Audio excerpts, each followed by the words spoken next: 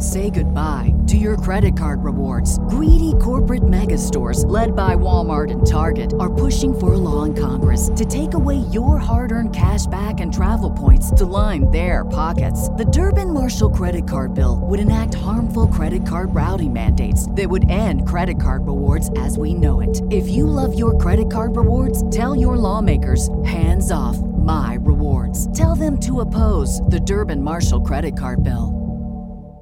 The future is a hefty responsibility and not one that we take lightly. But then taking things lightly has never been what Hefty is about. That's why we've created the Hefty Renew program that turns hard-to-recycle plastics into valuable resources like park benches and building materials. To participate, simply fill up an orange Hefty Renew bag with accepted items, tie it up, and drop it in with your regular recycling. That's it. It's that easy. It's time to rethink recycling with Renew. Particular valued resources may vary by geography. More info available at heftyrenew.com. Welcome to another Untapped in Vinyl. It's Alan and I got Monk on here with me again. Yo. So, man, we got something coming up in August. You get to MC. Yes, I get to MC the very first Druid City Music Festival. Looking kind of forward to it, but, I've done some big announcing in the past, but it's been like to a drunk crowd, you know what I mean? Yeah. So it's been a little different. This will probably be a drunk crowd, I'm hoping. But I think more or less what myself and Chelsea Barton are going to be doing from WVUA. We're just going to be kind of handling the announcements and the business in between artists and then announcing the artists that come on. So I'm sure that once a band stops, we'll go on stage, make some announcements, come off. Yeah. They'll get everything set up. We'll come back, make a few more announcements, announce the artist, and be done. I think that's how it's going to work. I'm not real sure, but so kind of a little nervous. It's in Government Plaza, August 23rd, 24th. And it's they've got a big, gigantic stage they're bringing in. Yeah. And so, we got some pretty heavy hitters. Yeah. On the bill for a first-time festival. So it's going to be pretty big. Yeah, just on, Saturday, you got Blackberry Smoke and Big Boy. Yeah, Big Boy, Blackberry Smoke, and Lee Baines III and the Glory Fires, which is not listed on their website, but they'll be there on the main stage. I'm looking forward to seeing Lee Baines. Well, I guess I have seen him on a big stage before, because I've been seeing those guys around at like the Nick and Druid City Brewing Company for years, and at Egan's in Tuscaloosa, but looking forward to seeing them again on a big stage. I saw them at Sloss Fest, so they played right before St. Paul one year, but good stuff from those guys. And our buddy John Calvin Abney, who plays with John Moreland, he's been playing guitar with him. I'm hoping, he did the Europe tour with him, I'm hoping John Calvin will be playing guitar with him. I'm not real sure what their guitar situation is right now, but I'd love to hear what that sounds like. And so, like, this festival, it's kind of lined up a little bit, I guess, different than maybe a traditional festival, because it's 21 different venues. 21 different venues around Tuscaloosa are taking part on that Friday night. Mm-hmm. So they're going to have bands and songwriters in all of those venues. So when you buy a wristband for the show, you get your wristband is good for Friday night, and then you can use your wristband for Saturday night as well. So, and you can get into any of those places. Some of those places will be free. But there's a pretty killer lineup, and trust me when I say, and we're going to talk to blues a little bit later. Caroline Shines and the Impulse are going to be playing one of the venues, and Caroline Shines, her father is Johnny Shines, the legendary my favorite blues singer of all time. And then you got my buddy Megan McMillan, she's going to be playing. And my cat is walking across the podcast table here, which doubles as a kitchen table sometimes. Also, my friend Matt Jones is playing. So a lot of really good bands. And bands you may have heard of, like Farmer's Daughter. You've also got CBDB. CBDB is going to be playing. They're actually playing on the main stage on Saturday.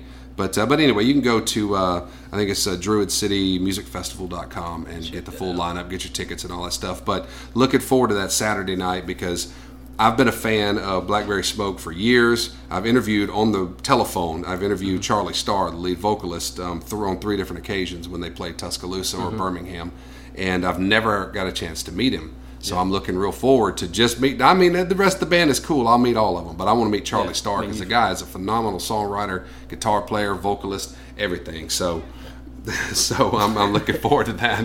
Sushi wants some love. Sushi wants a little podcast action here. She wants her 15 minutes of fame. But I get to announce Big Boy. How cool is that? It would be even cooler if it was Outkast. If it was Outkast and I got to meet Andre. But I didn't think, whatever. I like Big Boy too. Yeah, I'd take either one. That was coming up, my brother's a year and a half older than I am, and so a lot of introduction to music. My brother was a huge rap fan. Yeah. And so Outkast, man, that just immediately takes me back to being in that truck. Man, Bombs Over Baghdad, such a killer song when you're riding down the road. Makes you want to speed. I don't need those kind of songs in my life. A lot of those songs are that way. International Players Anthem, I mean, Outkast is good. Yeah, they are very good. I mean, are they still making music, or is it just a solo thing, project for both of them now? I think it's just Big Boy. I don't think Andre's doing anything right now. He's doing some acting. Did you ever see him in that Jimi Hendrix movie? Wait, yeah. And it's not the only thing he's been doing. No, it's not. But he was absolutely amazing as Jimi Hendrix. I was blown away to see how that guy could act. And I kind of felt like I was watching Jimi Hendrix. You know what I mean? That's kind of crazy. Yeah. Unlike, watching like Val Kilmer in The Doors. I really didn't feel like I was looking at Jim Morrison. No. But, Andre 3000. Is it 3,000 or 4,000? It's 3. 3? Okay. It is 3. Yeah, but seeing him do that was really cool. He did a great job with it, and everybody, the whole cast, that was a cool movie. Yeah. All right, let's move it on. Let's go ahead and get the tap version out. All right. What you got for us today? Right now, we're drinking the Southern Spear. I went over to Birmingham this weekend and got a chance to visit one of my favorite Birmingham breweries, Trim Tab. I think they just make solid beers, solid one-offs. They make solid heavy-ass beers. Yeah, this is and we're going to be trying another one here before the podcast is over that's going to blow your mind. But this right here is a double dry hopped, hazy double IPA, Southern Spear, and just phenomenal. They sell it in cans at the brewery. I'm sure that some of the beer places around in Alabama, that you might go, say, to Hop City or something like that, maybe Lusa Brews, you'll be able to find it. But on tap. Yeah. So on tap or in cans. Yeah, right. So, when you said I got a double IPA, I immediately went to the Snake Handler. Yep. Because I know there's good people. They're in Birmingham and just in Tuscaloosa. I didn't know if you had picked the beer up in Birmingham or Tuscaloosa, but. Yeah, I mean, Snake Handler that's my go-to double IPA. That's like the one that I kind of put above all others, Yeah. And there are a lot of close seconds, Yeah. But Snake Handler, you can't beat that roughness of Snake Handler. And I tell you what, the other night I was hanging out with my buddy at Lusa Brews, Ryan. He worked the bar there. I think he's one of the managers. He just never calls himself a manager. But anyway, I was in there with him, and so I was like, because if you ever realize that you go to Lusa. Mm-hmm. There's 62 taps. Right. There's actually a 63rd tap. Do you know about the 63rd tap? It's around back, isn't it? Nope. It's in the closet right at the end of the thing. Yeah, okay. You know why there's 63 taps? No. Because Tuscaloosa was a 63rd county in Alabama. So you always ask what's on the 63rd tap because it's always some one-off, big, gigantic-ass beer, and this was the Will Wheaton Woot Stout thing that Stone Brewing Company does. A huge beer. So I asked him what was in there, and I was like, oh, yeah, I had that last time I was in here. So I've had it for 2019, so I'm good. And then I was like, well, just give me a Snake Handler. And then Ryan just goes, you want to try to mix the both of them? What? And I said, okay.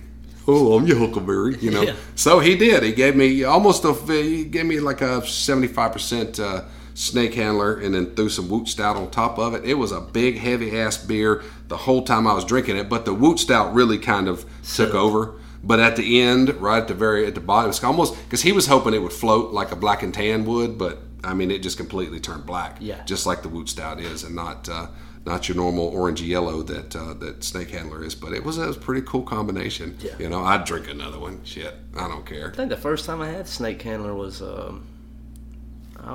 you were out there. It was that little festival they had in the Government Plaza maybe 2 months ago. And I had walked over there to the pizza place. Druid City Music Fest. Druid City Arts Festival. The Arts Festival, right. And usually if you go over there to the pizza place, get a Snake Handler. Yep. And that's immediately what I did. And right after I had it, I was like, it was good. Yeah. And on top of that, if you drink it fast enough, you'll have a buzz. Oh, yeah. It doesn't take long. I think it's at 10%, you know. So, it doesn't take long. And then what we're drinking now, I'm not 100% positive. I'll have to look on, I think it's like a 7.5.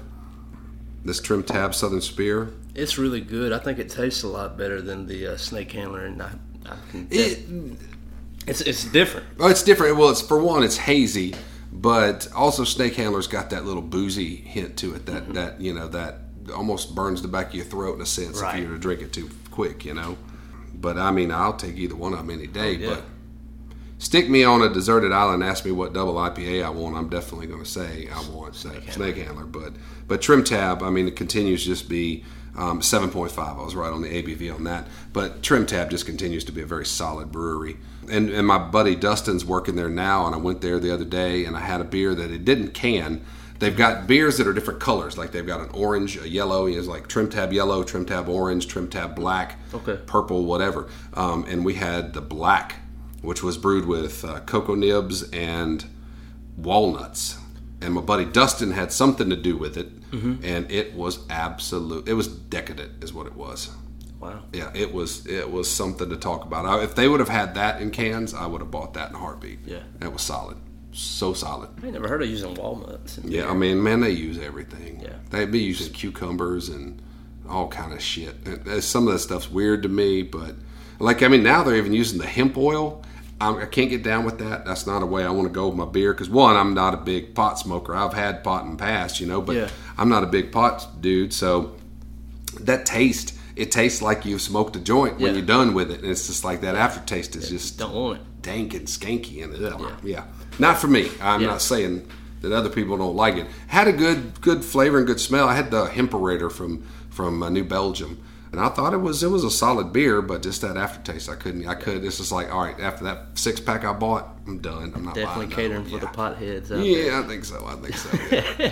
Yeah. That's this craft beer in general. It's interesting to me because I was having a conversation not too long ago. A guy's my age, and he's not really into craft beer. Mm-hmm. And I was like, I think it's becoming more popular and more common because more breweries are popping up everywhere. It seems like, especially in Alabama and Mississippi. It's just breweries popping up everywhere. Mm-hmm. He's like, I felt like it was dying. And he's like, now, granted, I don't drink or go out anymore, so I couldn't really tell you. And I was like, man, it's a thing. And I don't think it's not going anywhere. If anything, it's becoming more and more popular. I mean, you go all right, the state of Alabama is really setting a good example for craft beers because the people who run the state, regardless of what's happened politically recently, but as far as the beer laws, they've been really relaxed and open to trying, and let's see what's happening here. Mm-hmm. Let's try this and see.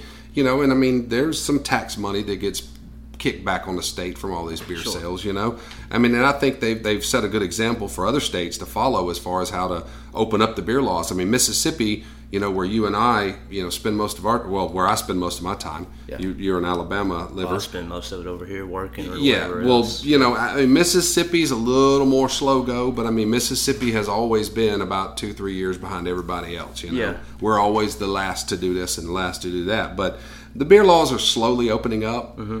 So what I hope to see, I mean, after July of 2018, they opened it up where the tap rooms in the state of Mississippi or breweries could actually have tap rooms in the state of Mississippi, because before July of last year, they couldn't have them in the state of Mississippi. Right. So it's a little cooler. They're getting a little more relaxed. I think Alabama, their neighbor states, kind of setting a good example of how things should be.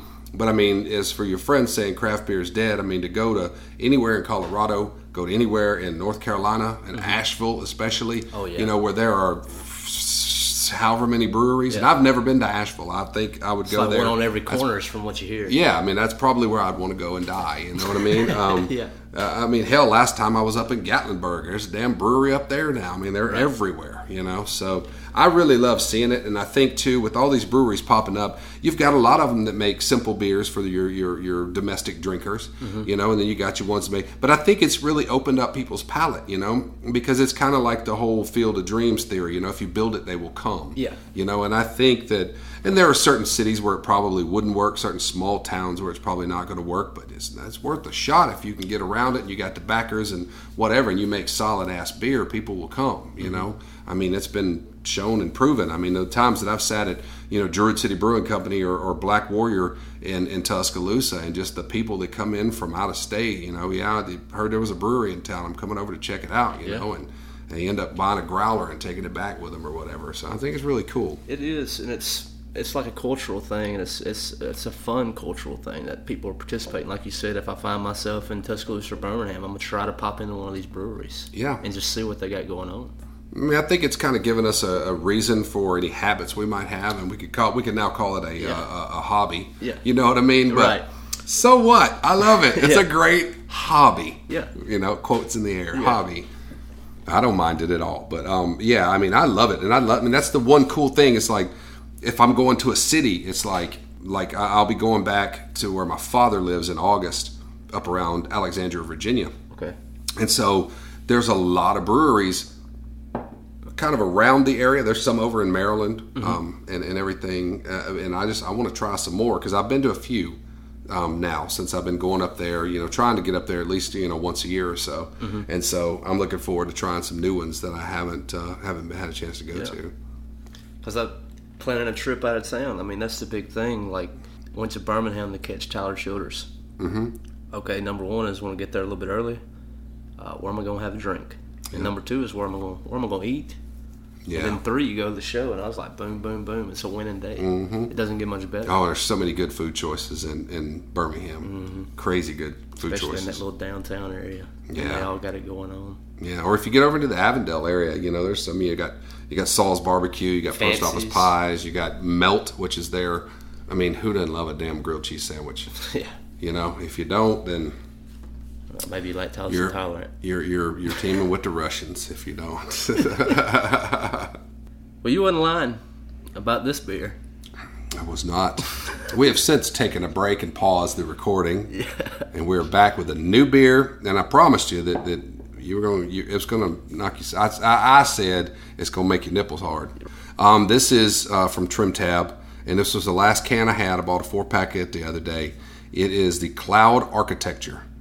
It's a double dry hopped marshmallow hazy double IPA. So it's the same as we had last time. It's just brewed with, as they call it, marshmallow charms.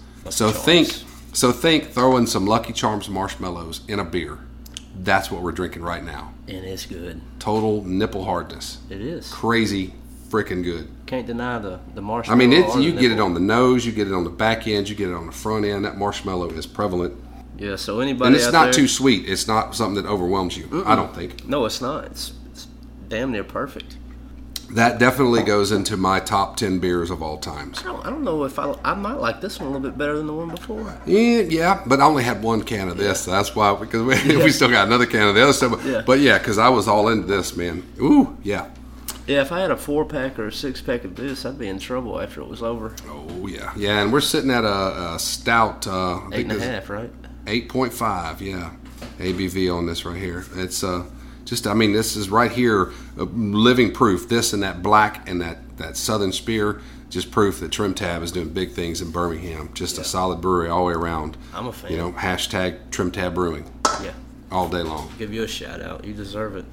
Thank you for the Cloud Architecture. Sweet Jesus. Little baby, 6.4 ounce Jesus. All right, and just just in a manger. I love that movie. Oh my God, we could do a whole fucking podcast on just Talladega Nights all together. I just quote the whole script. Oh my gosh, man, that is the freaking funniest shit.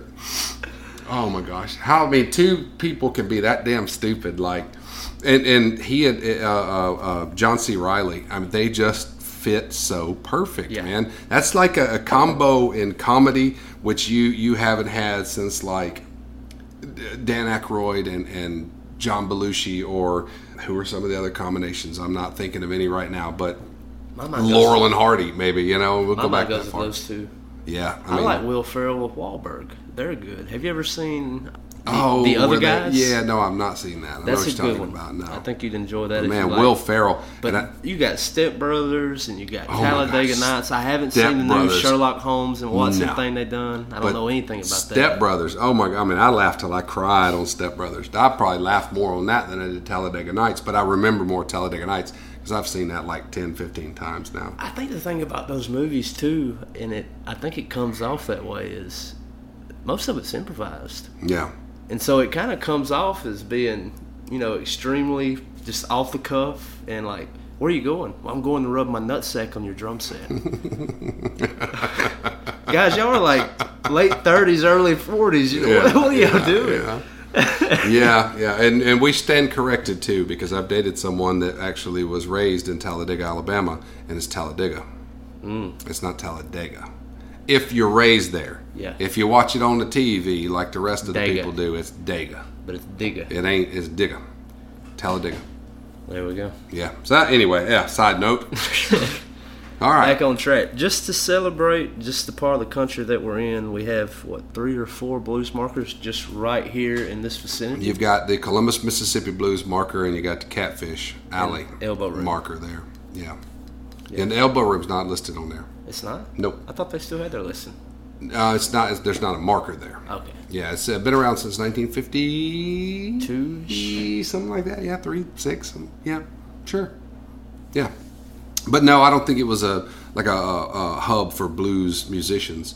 But I mean, so many, because like Columbus is kind of one of those places I think that kind of fell. When people were on their way from the Delta, running on up to Memphis or running on up to wherever they were going, and say going up to the hill blues country of like around Oxford and Water Valley and all that stuff. Columbus was kind of one of those stopping points. Columbus and Aberdeen, West Point. Because you think about some of the most prevalent blues musicians. You think about the first one that comes to mind is, of course, Howlin' Wolf. Right. Howlin' Wolf, born right outside of West Point, a little place called White Castle. And, it was really cool. The coolest story I ever heard about blues music was Sam Phillips, who founded Sun Records, Sun or the Memphis Recording Studio is what it was originally called, and it was turned into Sun Studios. Well, he, of course, he discovered...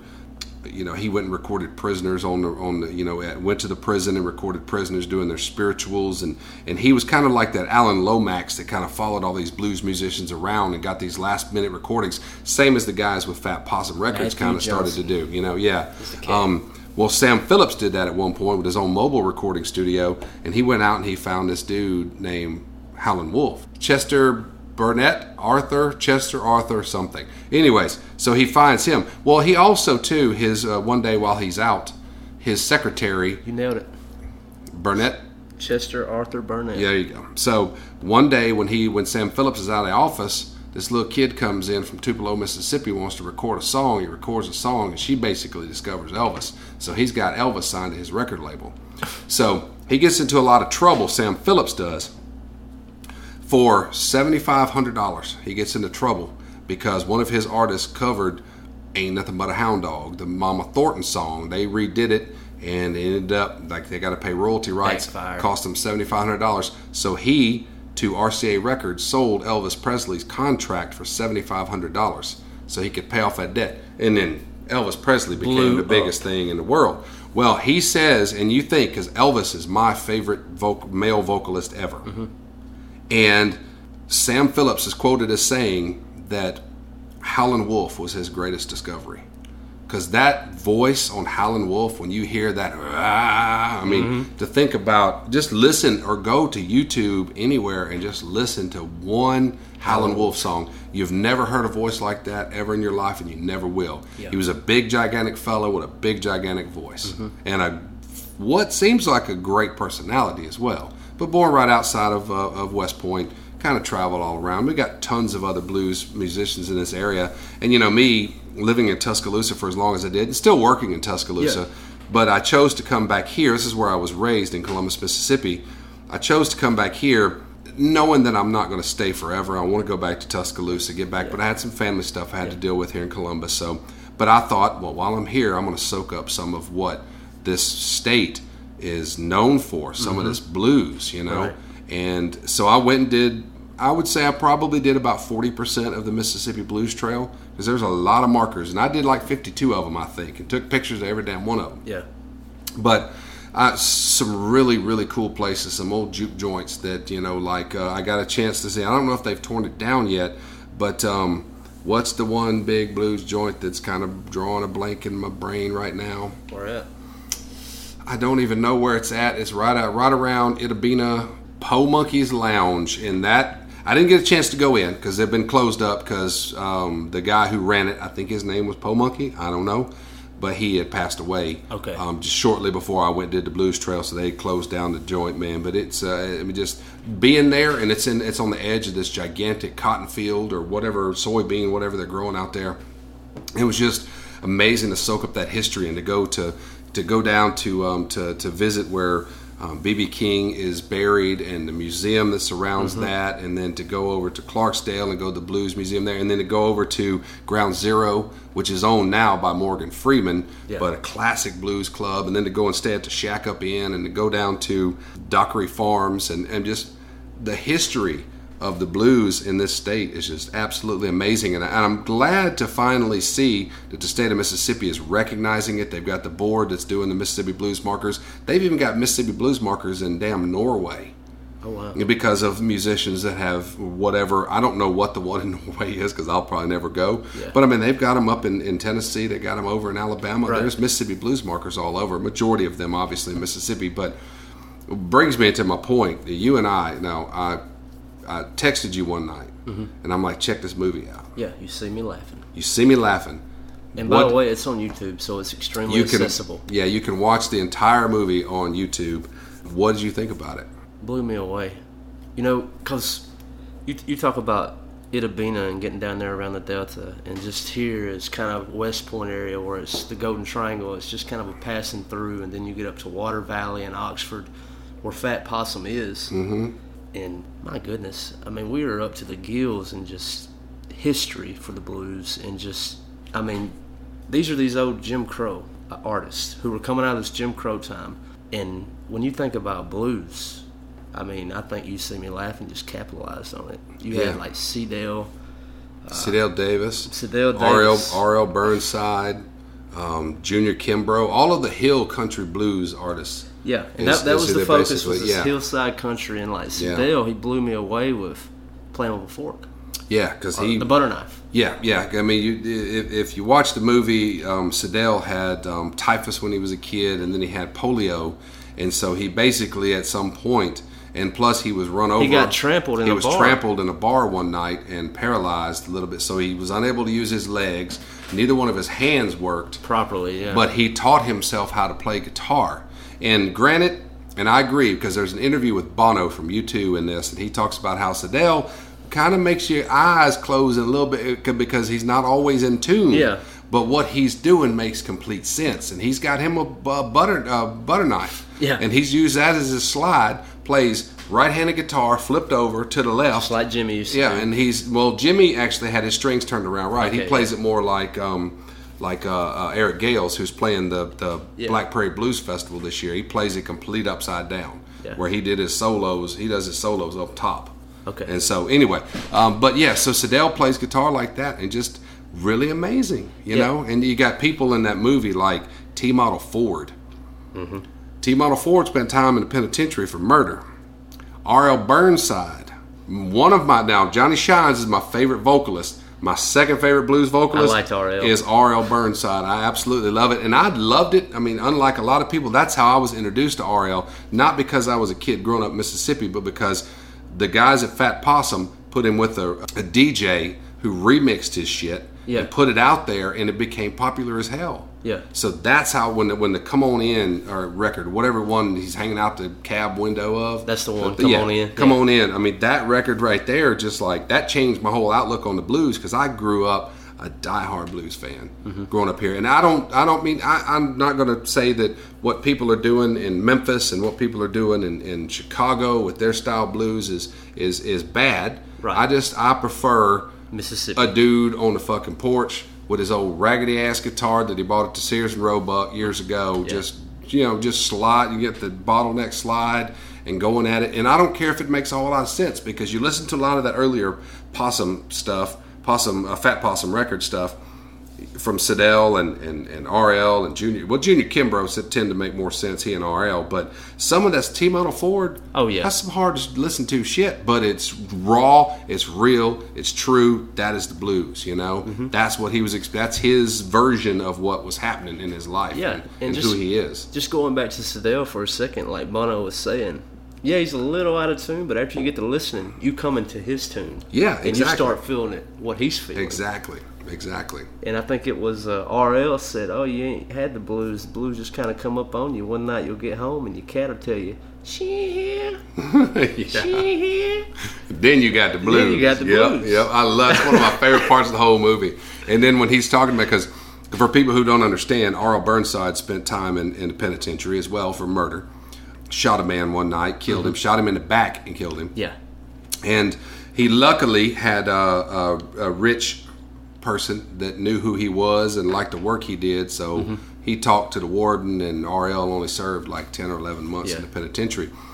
But RL said, I didn't kill the man, I just shot him. I just told him it was up to between he and God if he's gonna die or not. I was like, I like that line. Yeah. I mean, that is just like that's raw, man. Yeah. That's human. Yeah. I mean, now hopefully I'll never be that damn human where I ain't ever got to say that, you know. But that's just. Yeah, it's between you and God right now, buddy. But I ain't gonna put a bullet in you. Yep. Oh my goodness, that's so crazy. But really, I mean, if you get a chance to check out the movie, like Alan and I did, you see me laughing. Look it up on YouTube, watch it.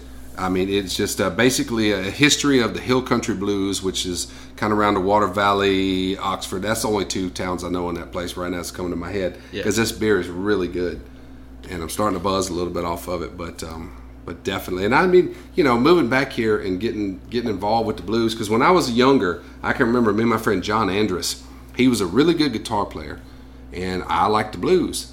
So he would pull out the slide, and he'd sit there. We had us a little blues band. We never played anywhere. Yeah, it was just he and I basically sitting on the edge of his bed or whatever, you know, jamming and stuff. But man, that's when I got to experience, because once I found, like, say, I think Robert Johnson was kind of my starting point, or maybe not even Robert Johnson. Maybe it was somebody like Louisiana Red or not even R.L. Burnside, but Muddy Waters and stuff like that. Maybe I got my start.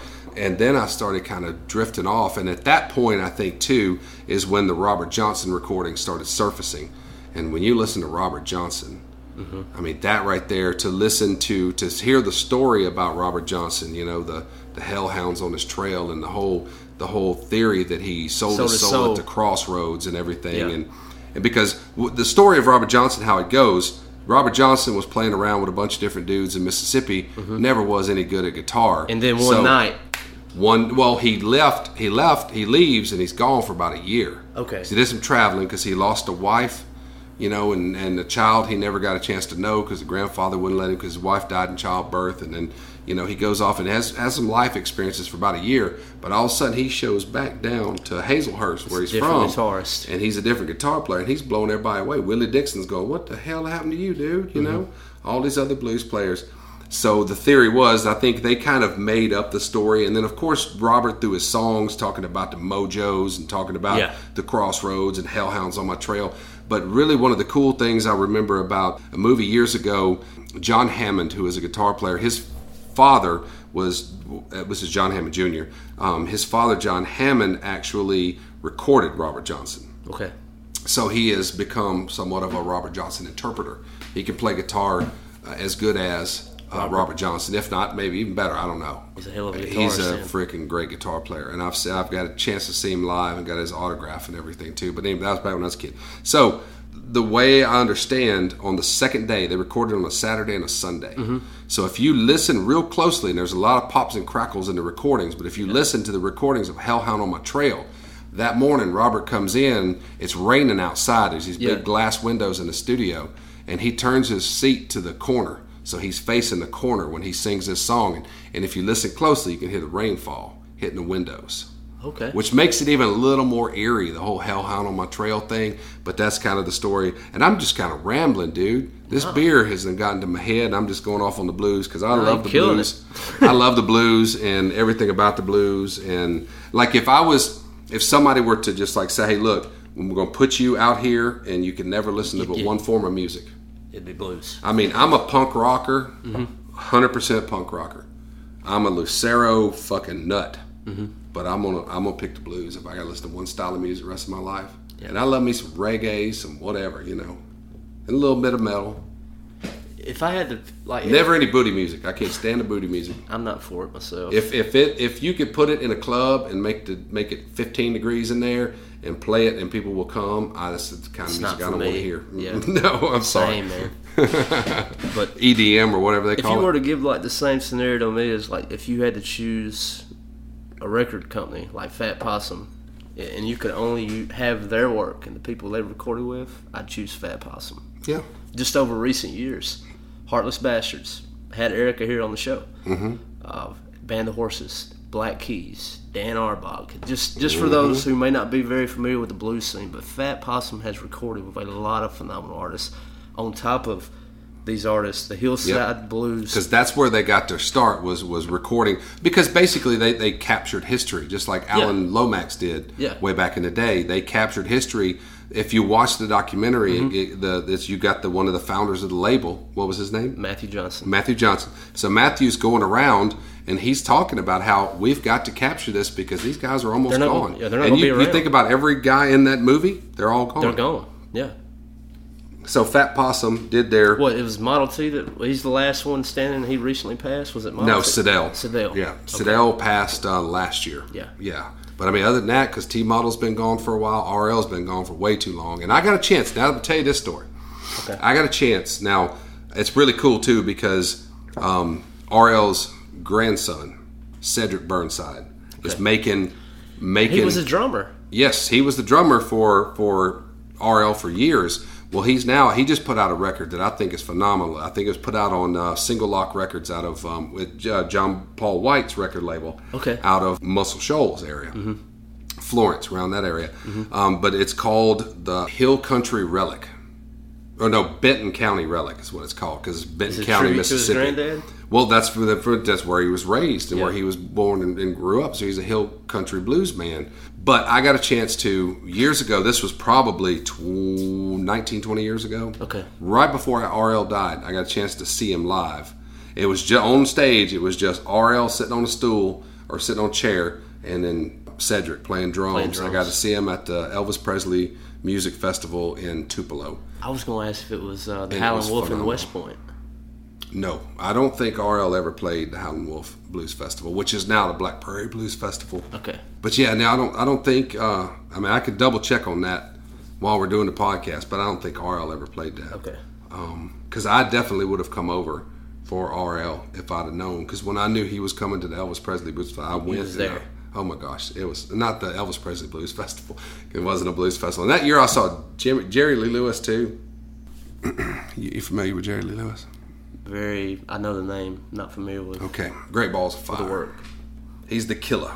Watch the movie Great Balls of Fire. Okay. Another one of the best, because Jerry Lee was on set with Dennis Quaid, who played him in the movie the whole time. But Jerry Lee Lewis, and bless his heart, this was 20 years ago, put on one of the worst performances I've ever seen. This is a dude that toured around with Elvis and Johnny Cash, and they had a big tour. Yeah. You know, Patsy Cline, all these people. Yeah, the big names. Oh my goodness, the killer was horrible live. Oh my gosh. I wish I could see him back in his heyday. Anyway, not trying to pull nothing off of Jerry Lee. He's crazy, he's cool. I'm digging him, so anyway. Well, all right, just to talk a little bit about just like what's been good lately between us and the Highlight Indies Only. And if guys, even if you're not local to the Tuscaloosa area or Columbus, you can download the Alt 1017 app and kick it with Monk on Indies Only on Saturday nights, 9 to midnight, right? 9 to midnight. I wish there was a way that we could like play the show or have the show recorded in some entity where people could go and listen to it after it airs, but copyright laws and all that, you know, BMI, ASCAP stuff, we just can't do it. So yeah. But yeah, man, there's so much good music out right now. And, you know, I mean, if there are any, you know, Tuscaloosa-based, since the show is in Tuscaloosa, if there's any Tuscaloosa-based artists that, you know, rock out that I don't know about, they need to send me their shit, you know? I mean, because if I don't have it, I can't play it. But man, I mean, like all these local music scenes, like the smaller stuff, in my opinion, is the stuff that excites me more. I think, you know, if it's not overproduced, if it's not major label stuff, not that I shun major labels or anything like that, because I have a lot of favorite bands that are on major labels, but you know, I mean, I think that if you're doing shit on your own, it's a little more intriguing and exciting to me. It is. And it's kind of like, all right, now I'm going to break it down in a really weird way, but I'm going to talk about pornography. Okay. Right? I'm going to take it from indie music to pornography. So like when I was a kid growing up, I remember I'd go over to my friends' houses and they would all have their dad's collections of Hustlers or Playboys. Like the girls in those magazines, I never had a chance to. I would never in my entire life, even to this day, have a chance with any of them women. Right. But the ones in all these nasty ones that you see that have the covers that are half blocked up in the convenience stores and stuff, like We is the only one. OUI, is that how you say it? We in French. Yes, that's right. We is the only one, and like all them nasty ones. Those are the girls that I might have a chance with. That is the indie artist of the rock, the alternative world. I have a chance to hang out with some of these people. I have a chance. These people are talking about things that I know about. It's not overproduced. It's not a bunch of songwriters writing a song and the artist playing it. Nothing like that. Right. It's all for me. It's raw. It's people. Yeah. And exactly. So it's people that I can put my hands on and touch. Really weird analogy, I know. No, but it works. But I hear stuff like, say this band that I've been really into out of Texas called Tough on Fridays. They've just released their first EP called Autumn. I've played every song off of Autumn. I look forward to playing every song off of their new full length when they put it out. They got a Kickstarter and stuff that they were doing a while back. Hopefully they raised enough money. But this band Tough on Fridays, you think about all these other smaller artists that I've played that, just looking at the show from last week, Mathilde. Mathilde, I'm not sure where Mathilde's from, but Mathilde is a very talented singer and artist. I would not call her a singer-songwriter, even though I think she writes her stuff. Her songwriting is good, but when you say singer-songwriter, I think people tend to think, person with an acoustic guitar just sitting there. Yeah. Maybe country even. Yeah, so she's not really that, and hopefully coming up on, what was the date I said, the 15th of June? I don't know if this podcast will air after that, but 15th of June, hopefully you and I will be going to Proud Larry's in Oxford and seeing her for free. But just to look at some of the other artists like Kitty Cat Fan Club putting out some solid stuff right now. They just put out a new record. It's a little bit kind of like a female-y, happy, punky thing that's going on. It's really cool. Got a cool vibe. Punk band out of England called A Mill and the Sniffers. Yeah. Love those guys. I've been playing the song Angel, and I played the other song, blah, blah, blah, whatever it was. Thank you, Beer. I appreciate it. Trim Tab, I love you for everything you've done for me. And then I don't know if you've heard, Alan, and you probably have because I think you listen to Indies Only. If not, just lie to me and tell me you do. But I've been playing a cover of Should I Stay or Should I Go? But it's in Spanish by Xenia Rubinos. I've heard it. That is a phenomenal song. The new Titus Andronicus. A shout out to our friend Jamie at Sunstroke House because that's her favorite band. That's her Lucero for me. Yeah. That's a solid record. So much good stuff. So, in Hatchie, I got a damn email from Hatchie. I have followed Hatchie for the past at least a year. Yeah. Or whatever that I've been playing her music on my show. I was really excited to get an email from Hatchie. If you can listen to a show like Indies Only, or just say if you know some smaller band, just take some of these artists that I've just named off, like Hatchie or Titus Andronicus or Bat or Tough on Fridays or Gauche, and just put them in your whatever thing you listen to, whether you do the Pandora or the Spotify or whatever, and just go to artist radio. That's what I love to do. That's one of my favorite things to do. And that's I guess kind of a way that I keep Indies Only going. Just go to the artist radio and hear some of these artists that are similar to the ones that you like. And you're going to discover so much music, man. That right there excites me just about as much as drinking beer. Pandora and Spotify, I love the formats they have. It has been such a great way to find new artists. And not necessarily new guys that have been around kicking up dirt and making a storm for a while, but just because of the area I live in, they're not here, and I would never hear about them. Sure. And so it does a great job. Yeah, you can't go out to the local bar at the end of the road and hear some random. No. Yeah, no, not original music. It's going to be a lot of cover songs. Covers, yeah. And so I love that Spotify and Pandora do that. That's how I found a lot of new music. Maybe getting to know and work with as many artists as I have over the years and playing them on the radio and working with the promoters. Maybe my idea of a shitty record is skewed a little bit because maybe I've gotten to know the artist or I know the promoters that are really, because I don't know the last time that I've said a band that I knew, a band that I played on my show. I've gotten several of these bands that will put out records and they'll send it to me and I'll be just like, that sucks, and I'll just put it aside and that's it, because I'm not going to drop playing a new Titus record or a new Lucero record for playing their shit. Yeah, like we said on the last show, if for Dustin who's a actively gigging musician and was talking about radio, not necessarily that he wanted to be on radio, but how does he get on radio? Well, what you have to think about is do they want to drop Cage the Elephant to play you? Sure. Yeah, exactly. So I don't know. I think maybe like some really not so good records, we'll call them, have missed my radar, or I've ignored them kind of because the fact that I've worked with the artist or something like that, and I'm kind of like, I'll think in my brain, I think it's okay. I won't say it's shitty, or I won't say it was not really that good, or won't give it a bad. I'll just be like, and go on, and I'll tell, it was an okay record.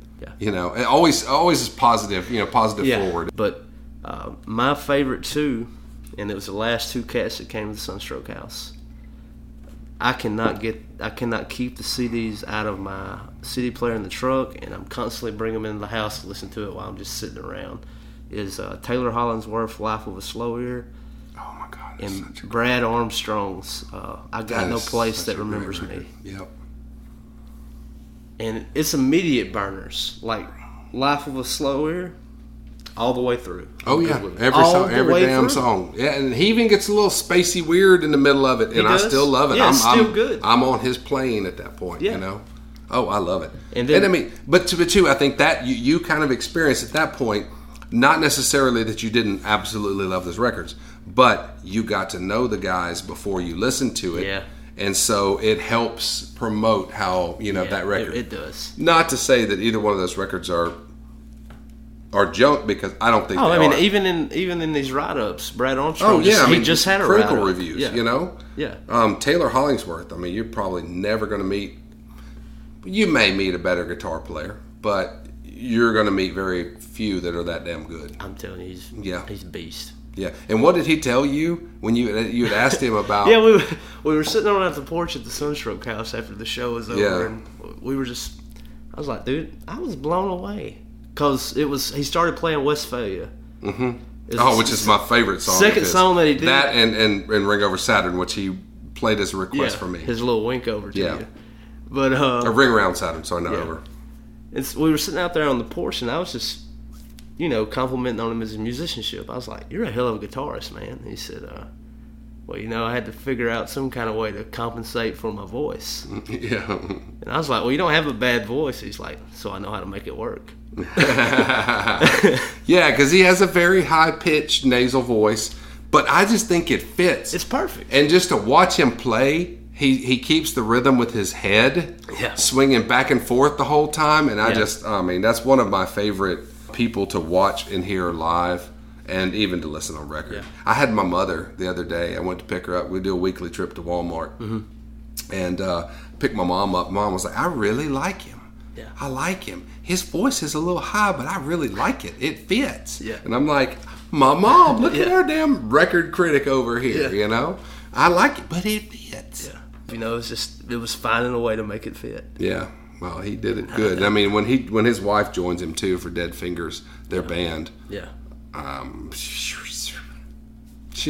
don't have words. It's just so good. And Alabama folks, local people. They are. Yeah. Why? And, a lot of times, too, do you ever think, like, you hear somebody local, and you think, do they need to be on a major label? Or do they need to be on a label that will, because I don't know, I think I got that side of me that hopes they never do.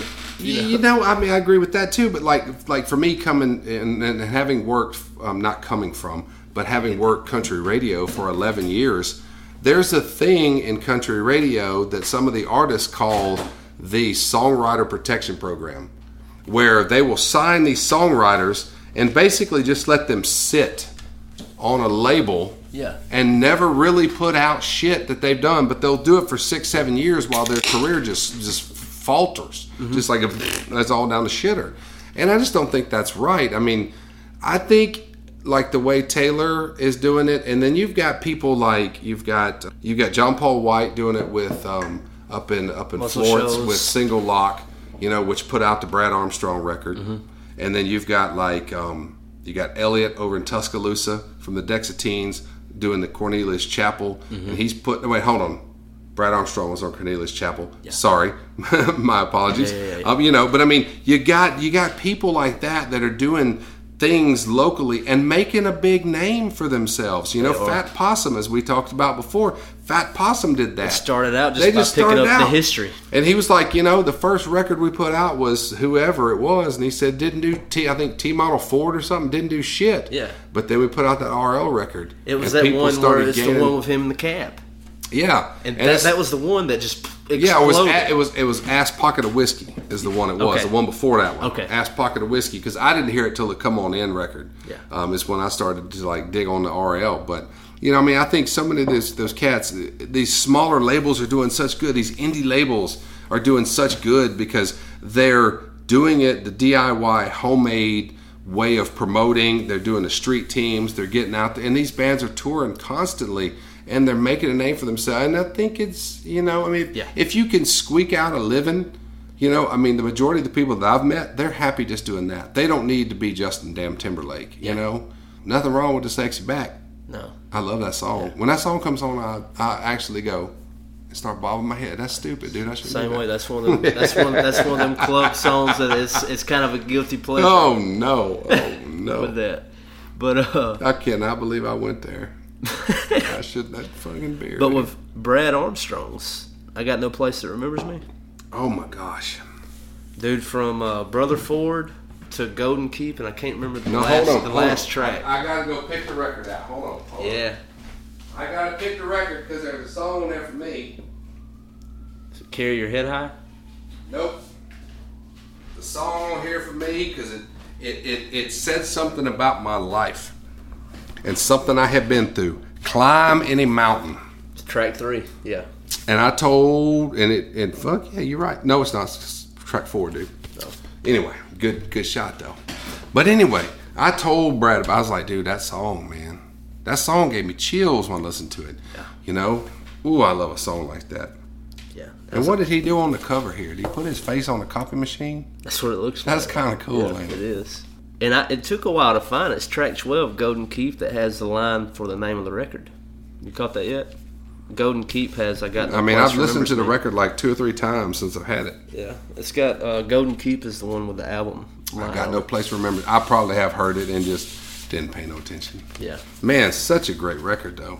Yeah. It's that one. That one between him and Taylor, it stays in my truck. That's been Got No Place Remembers Me. And it's good having somebody in the car and be like, so who are these guys and where are they from? Yeah. They're from here. I mean, that's down the road. That's yeah. You know, that's one of the cool things about me. You doing this podcast and meeting all these artists, and me doing radio and doing indies only, is being able to introduce people to these artists. You know, I love that, man. Because like I remember as a kid, because as we talked about in the very first podcast we did, I never intended to do radio. It was never a fascination with me. Yeah. Because like I had older cousins that would give me cassette tapes and I had friends that would make mixtapes and things like that. So when my real friends would come over to the house and they'd sit on the edge of the bed and I'd sit in front of the stereo. Yeah. Had one of them, was in a rack. You kept your records in the bottom and then you had a little stereo. You were part. DJing for them. Yeah, and I mean I didn't think about it, but I would like fast forward through these cassette tapes and find the song. But, you got to hear this song. Yeah. And then we would do that for hours, and they would bring over stuff that they got, and we would just sit there and just go back and forth, letting each other hear all these new artists that we'd never heard before, So I guess I was doing radio before I actually knew I was going to be doing radio, I mean, but I never grew up thinking, I want to do radio because Dr. Demento is cool. Yeah, right. Yeah. Not really doing radio, but doing a podcast, kind of a similar thing. Man. Yeah. When I was 15, 16, when friends would come over to the house, one of the main things that we was doing, it was my dad's, but I used it like it was my own. It had a really good sound system. Mm-hmm. And so was constantly sharing music. And I think when it became a popular term, I think like a couple years ago, like 4 or 5 years ago, hipster. Mm-hmm. Oh, yeah, Alan's a hipster. Have you heard his music? None of the things that you hear of Alan is on your radio. I was like, it's not that I'm being hipster. It's just like I like the DIY. Yeah. I like the guys who are busting their ass and trying to get heard. And when I put it on and you like it, I can tell you how I found it. The story behind how I found it is it's cool to me. And I was like, as you get to know the artist, and now that I do a podcast, sometimes I get to sit down and interview them. Mm-hmm. And it's just the coolest damn thing to me. Yeah. That's a cool story. I mean, you kind of, I mean, radio and podcast, there's not a lot. I mean, well, as far there's as... not a whole lot in common. Well, no. I'm saying there's not a lot of difference. Yeah. Between the podcast interview and the radio interview, except you get to cuss. Yeah. You know, I can't cuss when I'm doing the radio interviews. But when I come to your fucking podcast, I can fucking cuss if I fucking want to. Yeah. And it's all good. And we can sit down. I mean, you sure you probably could do it on the radio too, and just not be known, but have a beer or... No, I don't. I can't say that I've not ran up to the radio station at 8 o'clock at night when something didn't play that was supposed to play, and I had to do an announcement that I had not had a beer or two. But nothing extra. I've never like sat in the studio and drank beers. No, we used to years ago when I started, because I've been doing this for 29 years. So back in the early 90s when I was doing radio, we would smoke in the radio station studio. Yeah, smoke cigarettes. Let's go ahead and get that. But I mean, this was no big deal back then. But I mean, think about it, man. All that tar and tobacco and shit will clog up all them electronics and stuff. But I don't know. I mean, it was a whole different time. I mean, I started out when I had to play records. Mm-hmm. And then I went from playing records to playing CDs, and now everything's loaded into a computer system, and I can do it remotely if I need to. Yeah. I can email it to somebody, and they can email it to the system, and it'll upload automatically. And it's just crazy how things are so much different now in radio. And I mean, podcasting. I mean, how long has podcasting been around? I mean, 2003. Shit. I mean, but it didn't catch on really until about 2008, and it really picked up steam in about 2013. And now it's like between the ages of 18 and 54, having a podcast, you have the potential of reaching and meeting 254 million people over the world. That's how many people listen to podcasts now. And so, but I mean, the radio is still a bigger thing, but radio's been one of those things that for everybody that's listening to us. I mean, radio has been a thing for everybody alive their whole life. Yeah, regardless of how old they are, they knew when radio first started. So it's been a thing almost their entire life. Mm-hmm. So you ain't got nobody's. I don't know how long radio's been around, but it has to be longer than 100 years. I mean, and I don't start know with AM and then go back to ham and yeah, definitely. So. I mean, that's a lot of freaking people. But I mean, you have more of a potential on a podcast to really reach more people than a radio station. Yeah, because it's that thing you were saying earlier is like, when I put this episode up, it's up. Yeah. Unless I say it's down.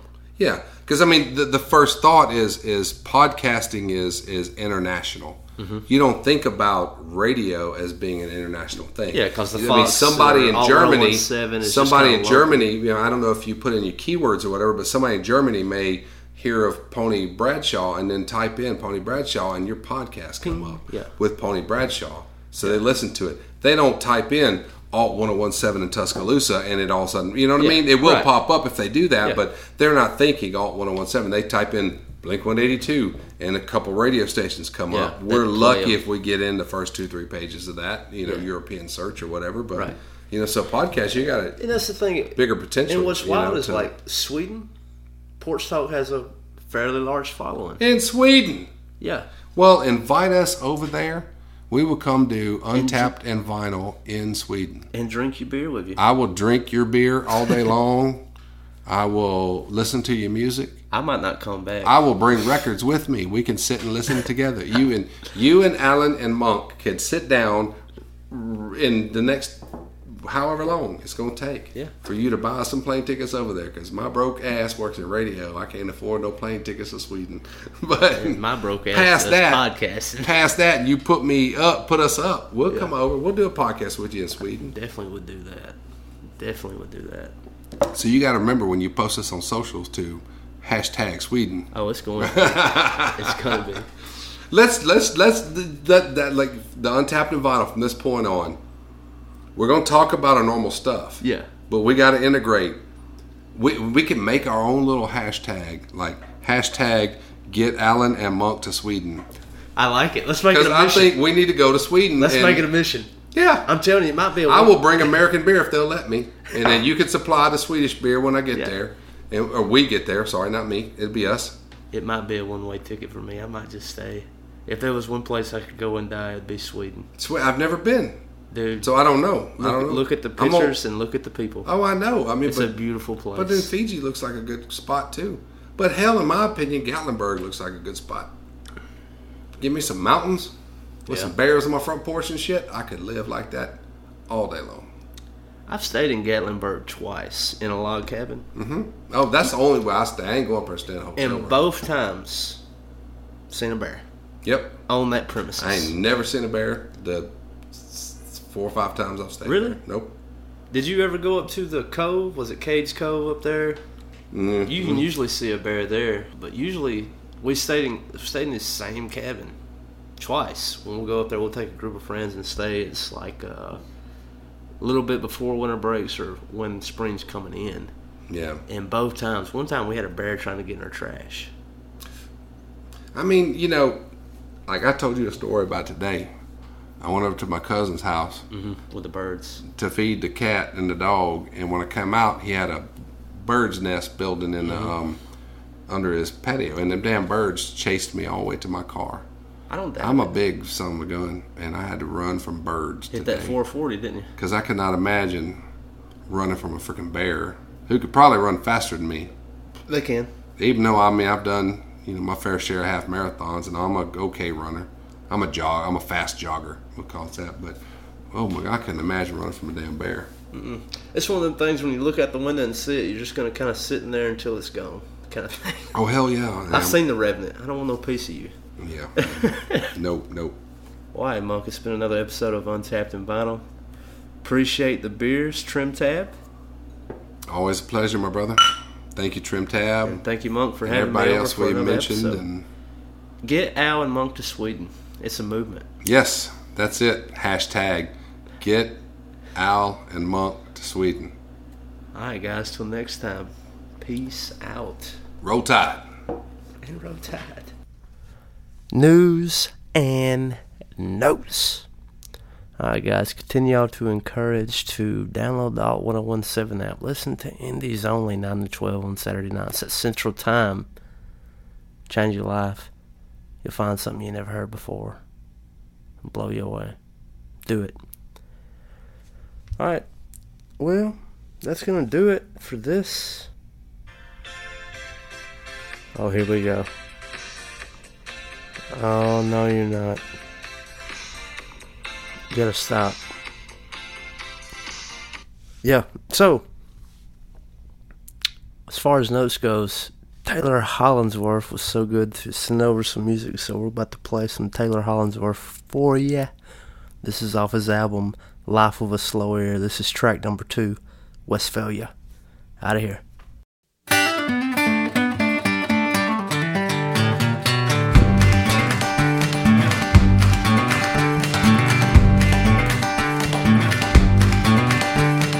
14 years ago, I was bitten by a bastard snake. I knew it was a bastard, cause a snake ain't got no dad. The next thing I knew, I was in a hollow world of trouble. It was all about to bubble like peroxide on my wound.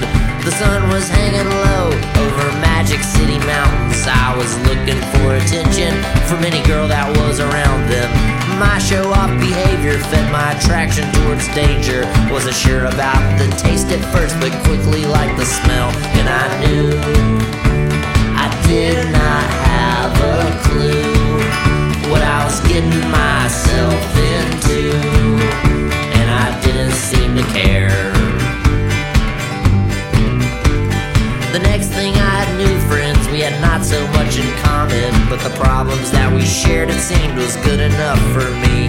We wound up selling acid out the back of my Westphalia. Me and my gang, we were a mutt compared to other gangs we dealt with.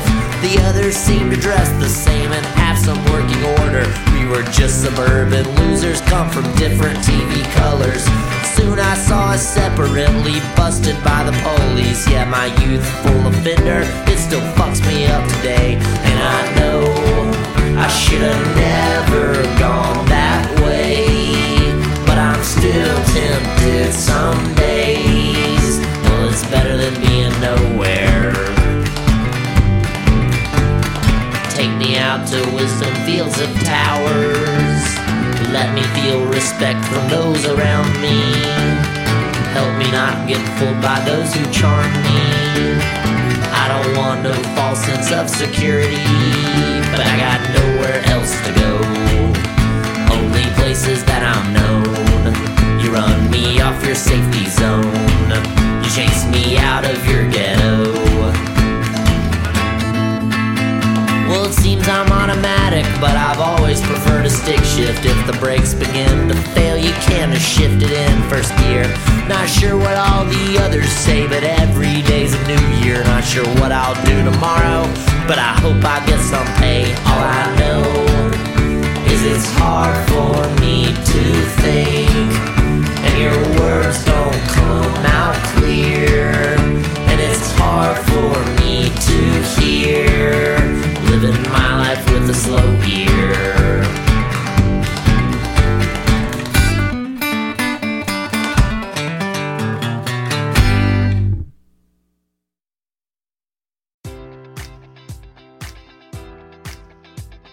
Enjoy all your favorite sports like never before at BetMGM. Sign up using code Buckeye and receive up to $1,500 back in bonus bets if you don't win your first bet. When you register with BetMGM, you'll get instant access to a variety of parlay selection features, live betting options, and the best daily promotions in the business. And with BetMGM at your fingertips, every play and every game matters more than ever. Place your money line, prop, or parlay bets with the king of sportsbooks today. Sign up using code Buckeye and receive up to $1,500 back in bonus bets if you don't win your first bet.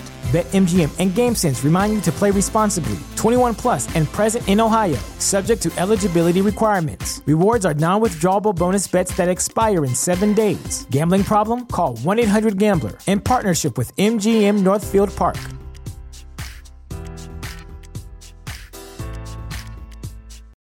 For the ones who work hard to ensure their crew can always go the extra mile, and the ones who get in early so everyone can go home on time, there's Grainger, offering professional-grade supplies backed by product experts so you can quickly and easily find what you need.